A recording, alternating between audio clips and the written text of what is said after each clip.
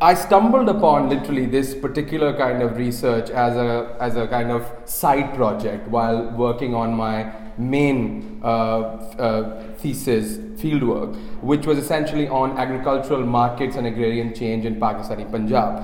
While I was doing fieldwork in two towns, small towns, what are called market or mandi towns in Punjab, and selected surrounding villages, studying for this PhD thesis, I came across this phenomenon whereby several traders in the grain market, some of the most well-heeled, wealthy traders that I found in those trading markets, had names that were kind of Arabic sounding, but could not be placed in any traditional idea of mercantile castes that I had known from the literature on mercantile castes. I knew that this was an area, the Pakistani Punjab, where in the colonial period trade was primarily controlled by Hindu mercantile castes such as Khatris and Aroras and Banyas. And following that, it was basically two main Muslim trading groups such as the Sheikhs and the Pirachas in Punjab, which were indigenous to Punjab, and then the Khojas and the Memons in Karachi. But for Punjab, here was a completely new group of people that I was encountering, with names like Ansari, Rahmani, Qureshi, which alluded to a kind of Arabic lineage. And while I was doing fieldwork in the villages, I would come across these same names for people who were doing menial services, or kind of the rural poor, non-landed poor in the village. And oftentimes they would be called by this kind of Arabic name in front of me, or essentially in public by landowners, while in private I would be told that these are basically quote-unquote kammis, meaning service caste, workers, lower caste, who have kind of changed their names. And that got me kind of interested, because I had some idea about a similar phenomenon in India, parts of India, where certain definitely Hindu lower castes had changed their names traditionally at some point in time, but it was a much more common phenomenon among Muslims, whereby particularly one group, for example, which has been studied much more, the Ansaris, who were primarily weavers in Uttar Pradesh, changed their name from Julaha or weaver to Ansari, kind of emphasizing this kind of Arabic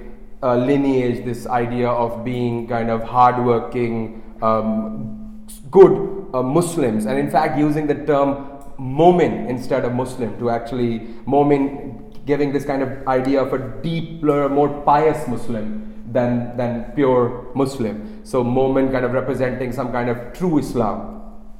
And that got me interested in kind of exploring who these people were, what were the lineages of this group, and what could this tell us in general about the larger ways in which caste manifests itself in a Muslim society where most analysts believe caste does not exist.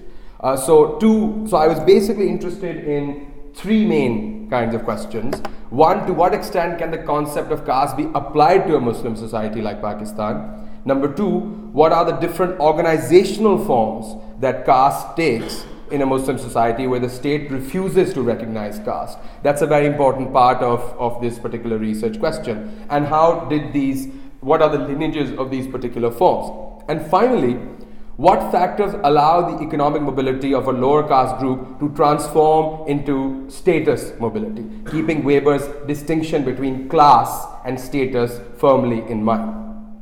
And to what extent can this be understood under the rubric of the concept of Ashrafization? Ashrafization is the kind of twin concept to Sanskritization applied to Muslim societies. People like Imtiaz Ahmad, anthropologists and sociologists of Indian Muslims, have used this to pretty much say that there is a caste hierarchy among Muslims similar to that of Hindus, and there is a process similar to Sanskritization that was kind of introduced famously by M.N. Srinivas, to highlight the emulation of lower castes, the emulation of higher caste or upper caste practices by lower castes as a form of upward status mobility or status seeking. So a strategy of status seeking. And I was kind of interested in these particular questions.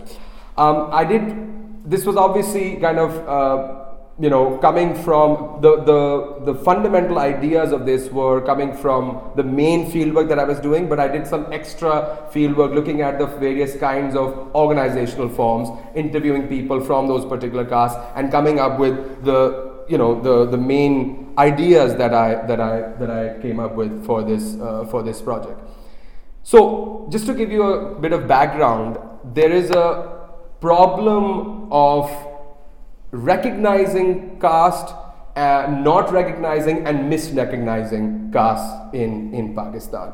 There's two kinds of main views about caste. One is the idea that what operates in Pakistan is not caste but clan or biradari or kinship group, which is by definition a horizontal form of association, and in conjunction with the fact that it's a Muslim society, this is compatible with the idea of fellow brethren of a clan, and therefore in line with the egalitarian ethos of Islam, which define Pakistan's Muslim society. So therefore, caste, this hierarchical Hindu idea, does not exist in a Muslim society, and what exists is biradari, which is basically just a kind of horizontal association.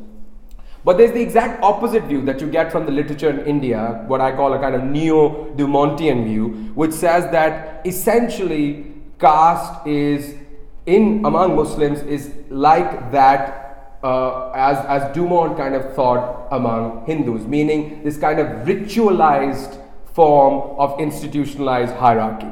And the ritualization being a very important part. Ritualization through text, ritualization through ideas about pollution, about segregation, and giving a kind of religious authority backing this particular view of caste.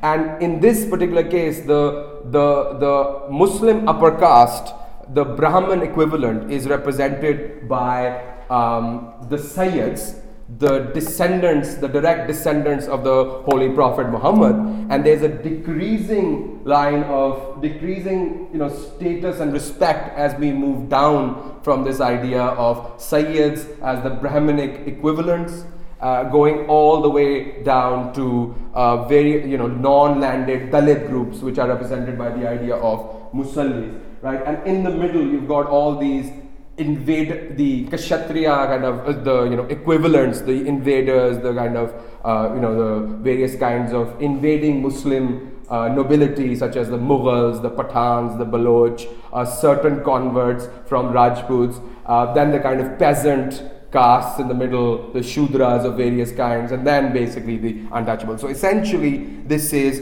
a kind of neo-Dumontian view, and this is particularly there in the works of people like Wagner and Imtiaz Ahmad, who worked on caste among UP Muslims. And this has, it's full of its entire hierarchy of the idea of Ashraf, Ajlaf, and Arzil, the idea that there is a kind of three-tier hierarchy within Muslim society, which kind of mirrors that of the Hindu caste system. Now, needless to say that both these views have certain problems as far as I'm concerned, because what I believe, what I followed in this particular, and I stumbled upon caste through what T. N. Madan calls the field view of caste. The idea that caste is first and foremost a social reality, not a religious one. And in this, actually, I was helped not only by later works on caste, but actually a work I'd like to flag right here, a work I feel unjustly neglected, but kind of originating from Punjab, which is considered, I think now, and Sumit Guha recently in his book kind of used it quite extensively, on caste, which originates from Punjab, Denzel Ibbetson's The Punjab Castes. Denzel Ibbetson, who was a kind of colonial lieutenant governor who carried out the census in 1882 and then published the findings of that census, came up with a critique of Dumont pre-Dumont. He has this very interesting line where he says that there's a popular view of caste as being overwhelmingly related to religion and Hinduism in particular, and he contrasts that by saying that it is essentially a social view, a social fact, a social relation that is not necessarily linked to Hinduism. And he highlights things like which other sociologists, later sociologists, then highlighted as central, such as occupation, hereditary occupations, the idea of endogamous marriage, some ideas of segregation, and a kind of status hierarchy of different clans. And famously he says, which I find very interesting, that caste is, he has this section within this book, that caste is the largely political and artificial nature of caste. The idea that caste is heavily determined by the local political economic context. And he has this fascinating kind of quote that I'd like to read out. Setting aside the priests and traders on the one hand and the artisans and menials on the other, we have left the great body of agriculturalists who constitute by far the largest portion of the population. This great body of people subsists by husbandry and cattle farming, and so far their occupation is one and the same. But there are also owners and occupiers of the land, the holders of more or less compact tribal territories. They are overlords as well as villains, and hence springs the cardinal distinction between the occupation of ruling and the occupation of being ruled. Where the actual calling of everyday life is the same, social standing, which is all that caste means, depends very largely upon political importance, whether present or belonging to the recent past. There is the widest distinction between the dominant and the subject tribes, and a tribe which has acquired political independence in one part of the country will there enjoy a position in the rank of caste which is denied to it in tracts where it occupies a subordinate position. The idea, therefore, that it's heavily tied to local land ownership structures, to local sources of wealth and power, and prestige is closely related to belonging to a certain clan of the dominant landowners. The idea, therefore, that there isn't a very neat division between tribe, caste, clan, biradari in this particular case. So, in this particular, and so using this particular social view of caste, I argue that caste manifests itself in two particular ways in the literature. One is a system of relatively stable ranked social groups, differing greatly in wealth, privilege, power, and respect accorded to them by others. The idea of caste, therefore, as hierarchy. This is particularly prevalent in the anthropological works by people like Frederick Barth, Edmund Leach, McKim Marriott to some extent, but also kind of, McKim Marriott has a different, slightly different point of view as well. And most recently has been used in Sumit Guha's book, Beyond Caste, in which he kind of uses this same idea of caste as hierarchy.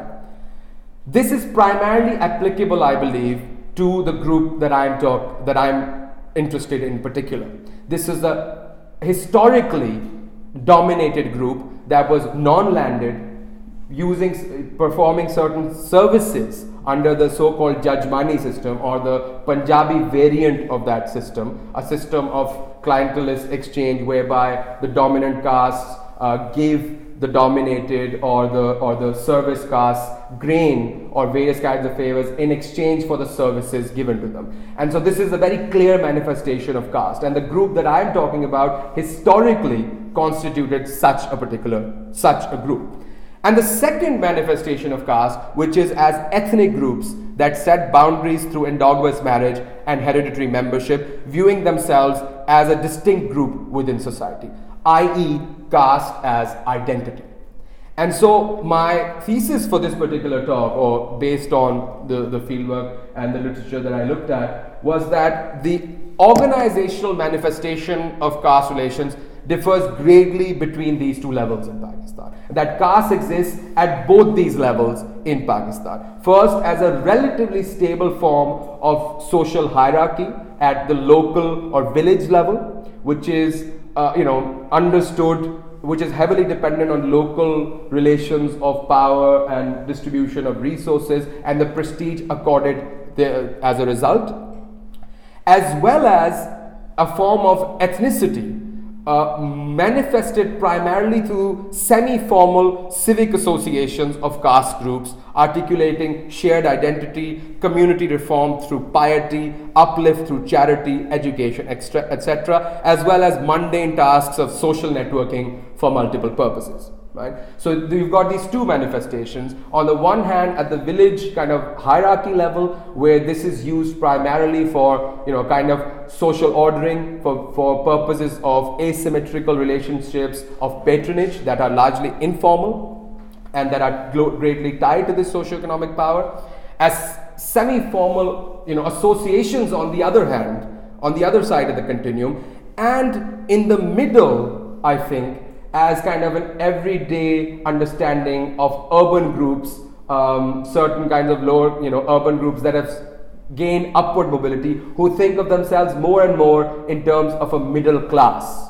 And that's one of the things that I'm trying to kind of unpack at this point in time, and would love your suggestions for. So you've got this kind of continuum of the caste association on the one hand, kind of this semi-formal organization that articulates an identity, a kind of everyday, patronage, asymmetrical relationships, and in the middle, this kind of huge group of people belonging to those castes who are from certain kinds of, who are divided into socioeconomic classes, and within them, certain kind of upward mobile groups think of themselves increasingly as part of a larger middle class ethos, and I'll kind of talk a bit about that later.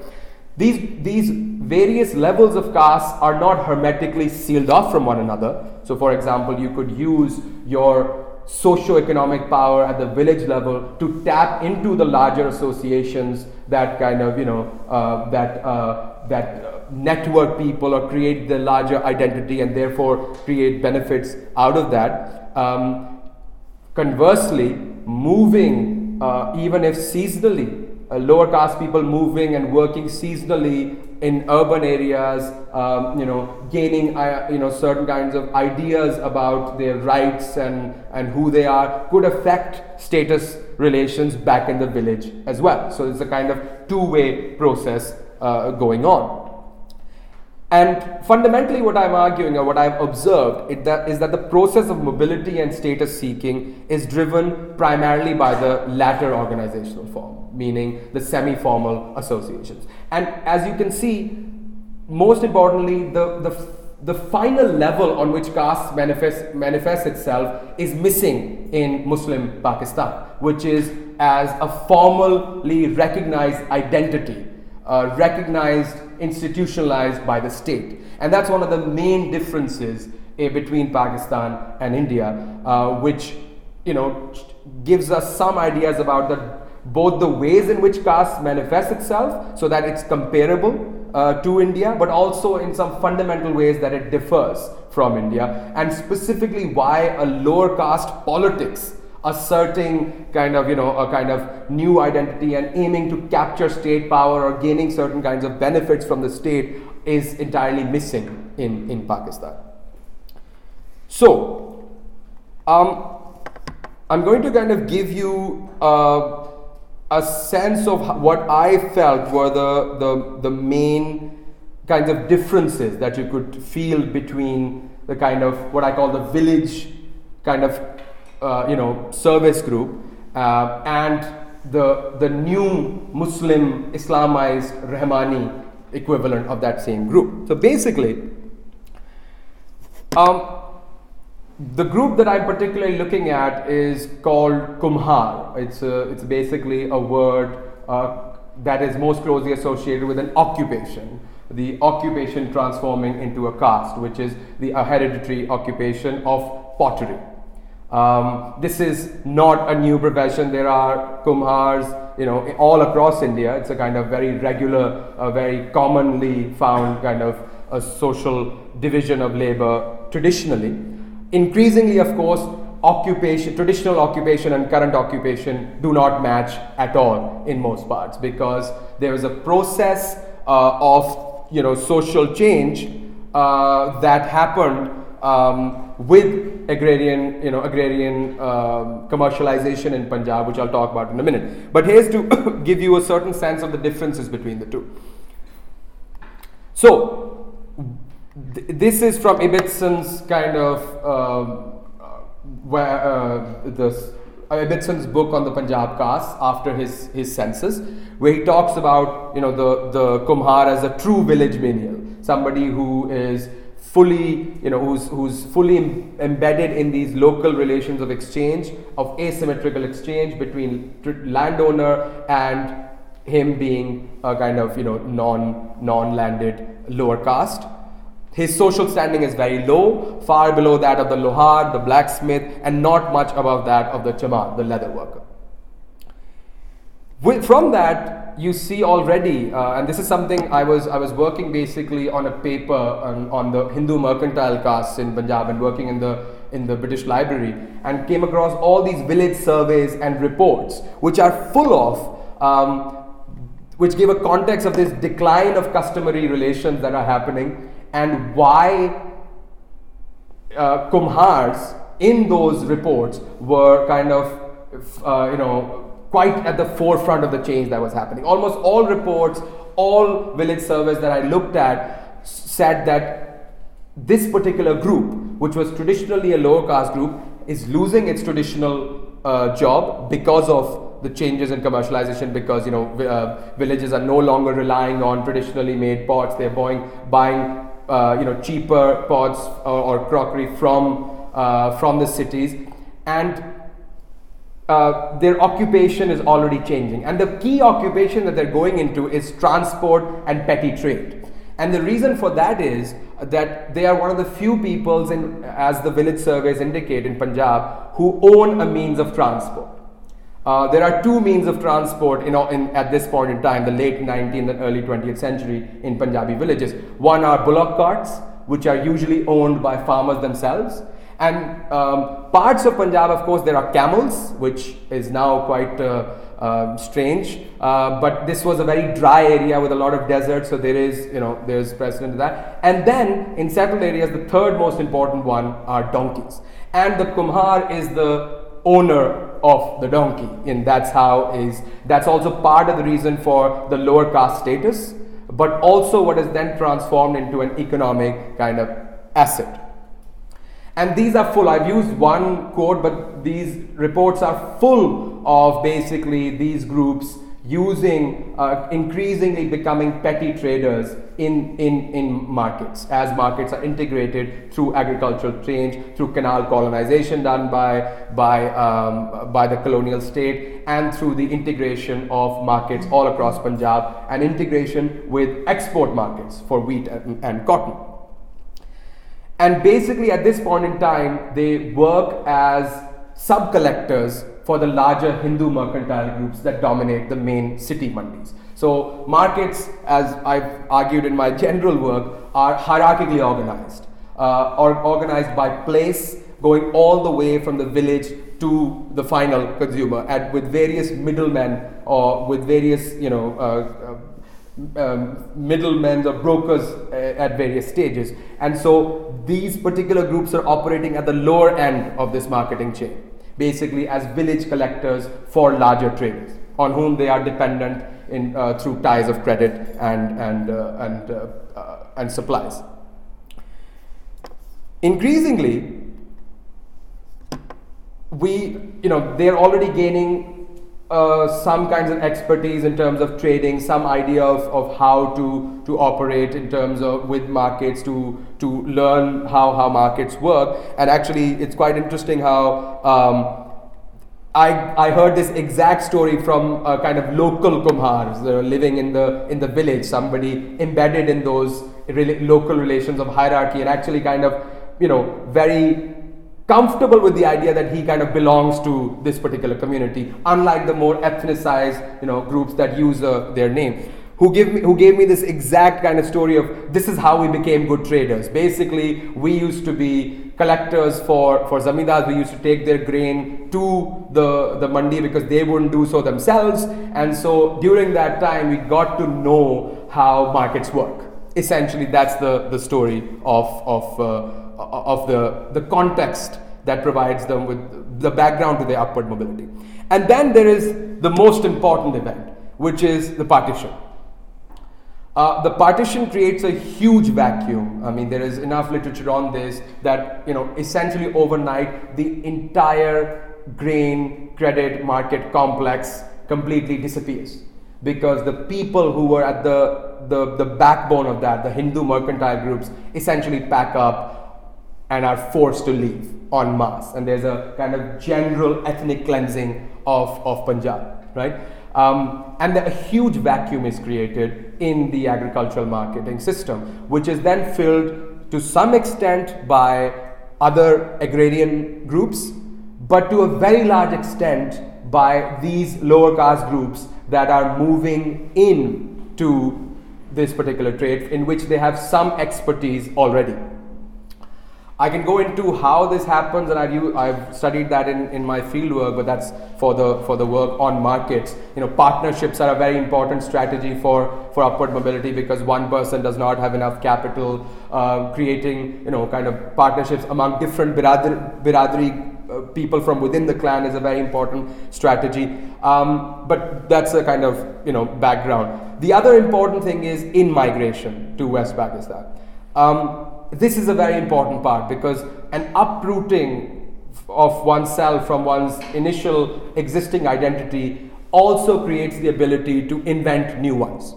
And it is basically these incoming migrants from my interviews with many of these with many people, both in the village who were belonging to this biradari, but also from biradari associations. What came out was that this was the main group that brought this idea of Rahmani to the fore.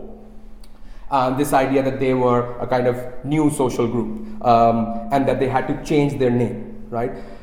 The other very important impact is that of the Green Revolution, which increases green trade, integrates markets further, and for the first time after a long time since partition, you get the old grain agricultural trading complex re-institutionalized, with these people, these particular lower caste groups, as key players in that. And it is around this time that you can sense that there is an increasing upward mobility within these groups, and the first association, the first caste association representing these groups, is created in 1974. And so that's where, at this particular point in time, there are about 15 associations of this particular caste group. And I worked, or I did my field work on the one that was the most prominent among these, which was the Rahmani Welfare Association. At the local level, as I said earlier, the main term used for caste is Qaum, followed by Biradari. Qaum could mean all three of these things at any point in time. It could refer to an ethnic group such as Pathan and Baloch, occupational categories, tribes and clans. So already in the usage of caste, there is a certain kind of ethnicization, in the sense that it's increasingly kind of being associated with just a kind of community, a kind of bounded corporate group, not really related to occupation, not really related to an idea of purity or impurity sanctioned by religious authority. And so that's where caste was primarily manifesting itself as patron-client relations, closely linked to existing hierarchies, right? And this is what I said was the first manifestation, the local manifestation of caste. As opposed to that, there is a very and this particular local manifestation of caste, in conjunction with factional alliances, in many ways provides the key foundation for local politics in Punjab. And there's a huge literature on both Punjabs that tells us about the importance of factionalism linked to biradari or biradarism, which is essentially in this case kind of Qaum or caste. That is the foundation for most local politics, village level politics in Punjab. So you can look at the work by Joyce Pettigrew, more recent work by Nicholas Martin on Punjab, say Indian Punjab and Pakistani Punjab, arguing pretty much the same thing. And of course we can talk about to what extent these two terms, biradari or qaum, and factionalism are opposed to one another, because there are also places where there is a tension between the two. As opposed to that, you basically, I was looking at this, and this is basically a picture taken from their website of the Rahmani Welfare Association. And as opposed to these groups, the Rahmani Welfare Association, as a kind of civic association, kind of emphasized their origins as merchants, which was very fascinating. One manifestation of that was that they used, apart from the last name Rahmani, many of them used Seth as a first name. Now, Seth, for those who know kind of mercantile castes in Punjab or even in other parts, was usually the name used to refer to Hindu mercantile groups. Seth, Sethi, these were very common terms of respect given to merchant groups. And many of these groups have kind of imbibed that particular ethos of kind of upward mobile mercantile groups that are also kind of self-made. Even the name Rahmani, one very important official of the association told me that Rahmani is closely tied. It comes from the word Rahman, which is an Arabic word meaning gracious. And in this particular case means charitable. And there's a very interesting speech that he gave, in which he said to a dinner of the association, in which he said that Rahmanis are the only groups, because it's in our name, who have never begged through anyone. You'll always see us giving, never begging to anybody. And he made this hand gesture saying that we'll always be doing this and never this. And this is basically underpinned by our identity as merchants. There is of course some allusion also to the fact that they were traditionally Kumhars.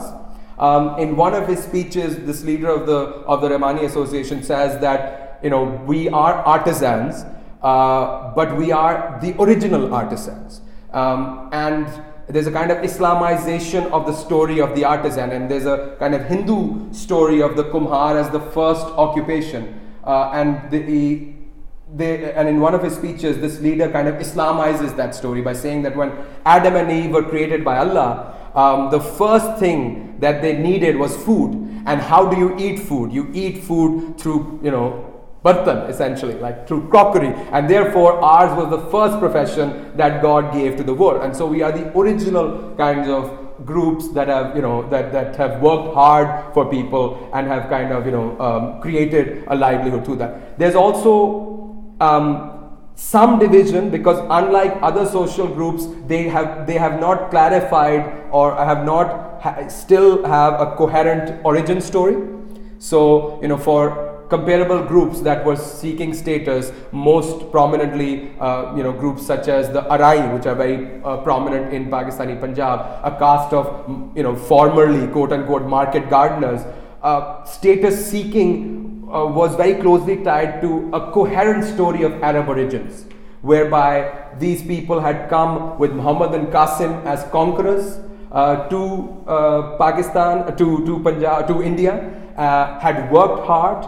They were not Sayyids, which meant they couldn't claim lineages directly to the Prophet, but could claim lineage to the common Arab, and actually said that they were the more pious Muslims, precisely because they were from the original stock that the Prophet directly converted, whereas his own family, as it turned out, were not as pious, or did not turn out to be as pious. So it's basically the common Arab stock that is the repository of piety. And this is some of the framing that I feel these social groups, upward mobile groups from within the Rahmani community, were also emulating. There was a very strong emphasis on Islamic piety. There was a very strong emphasis on charity. There was a very strong emphasis on creating schools. There was a very strong emphasis on creating hospitals, this kind of public service, which initially was only for other caste brethren. But there is some kind of debate within the association as to whether they should kind of open it up or not. But in terms of giving for example, free legal aid to the poor and needy by establishing Rahmani legal forums. I kind of asked them about this. This was going to be only for fellow caste brethren. So the idea over here is to create a kind of larger identity which can transcend the local idea of hierarchy and kind of create a more coherent ethnic group. At the same time, while there is an emphasis on helping out those less needy from within the caste, it is also clear that the overall values and agenda is being driven by the elites from within the Rahmani community. They are the ones that are the main driving forces behind the kind of ethos, the kinds they're obviously the ones funding it primarily. They're the ones who are kind of driving this entire process. And that kind of gets me to the final point about whether this can be categorized as Ashrafization or a form of bourgeoisification. So is there a kind of middle class conservatism that is really driving this, or is this a kind of case of Ashrafization? And one of the things that I felt very clearly coming in from the kinds of identity and the practice and the discourse of these groups, which is not as coherent as some of the other groups, is that they provide a very strong critique of the Sadat, the Sayyids. The Sadat, quote unquote, or the Sayyid, the upper caste, are seen as representing rural Islam, as representing backward Islam that is mediated by all of these, this culture of shrines and Sufis, which is basically keeping masses illiterate and backward, and the Sadat, the Sayyids, are kind of, profiting from that. That's a very strong critique that comes out from much of the discourse around that. This does not mean that they are really aiming for an anti-Sadat kind of politics. It's just that it's important to, as a backdrop in their discourse, to distinguish themselves from the Sadat. In saying that they are Muslim, that they are pious, that they are also of an Arab origin, they are at the same time emphasizing that they are not the Sayyids. They are not this kind of group of people who revel precisely in the fact that they were born to the Prophet's family and forgot all about Islam after that. In fact, Sayyids are not only seen as exploitative of the poor and the rural kind of backward masses in their discourse, but also of loose moral character. This was a very strong theme that emerged through much of the discourse and the interviews that I conducted with the members. And so therefore, the status seeking is on their own terms as a kind of separate group that should be respected because of its kind of imbibing of a kind of middle class piety, a kind of emulation of ideal Islamic behavior, emphasized through charity, through various kinds of initiatives, and emulating not the westernized upper classes. So I kind of consider this more as a process of imbibing certain middle class conservative values rather than this idea of Ashrafization. And this is something that I'm still dealing with in terms of how to articulate and theoretically. But one of the concepts that I came across all throughout was this idea of Safed Posh.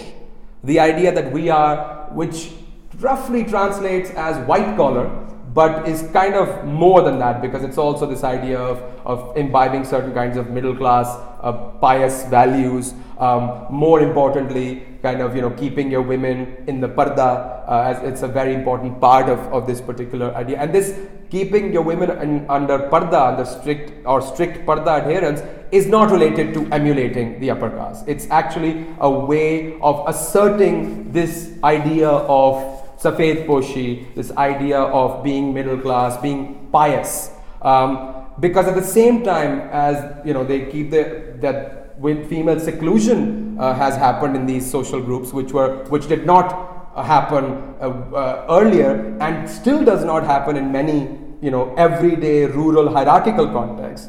The reason for doing that is because a lot of that work was considered degrading, and now that they can afford to seclude their women, they believe that it's proper for them to do so, but they emphasize very strongly their education. So there's some process that might happen later where parts of this group will be connecting more and more to the westernized elites, because education and higher education in Pakistan at one point in time increasingly means going to schools that are English medium, often kind of owned or kind of run by people with that kind of westernized middle class or upper class ethos, which they criticize.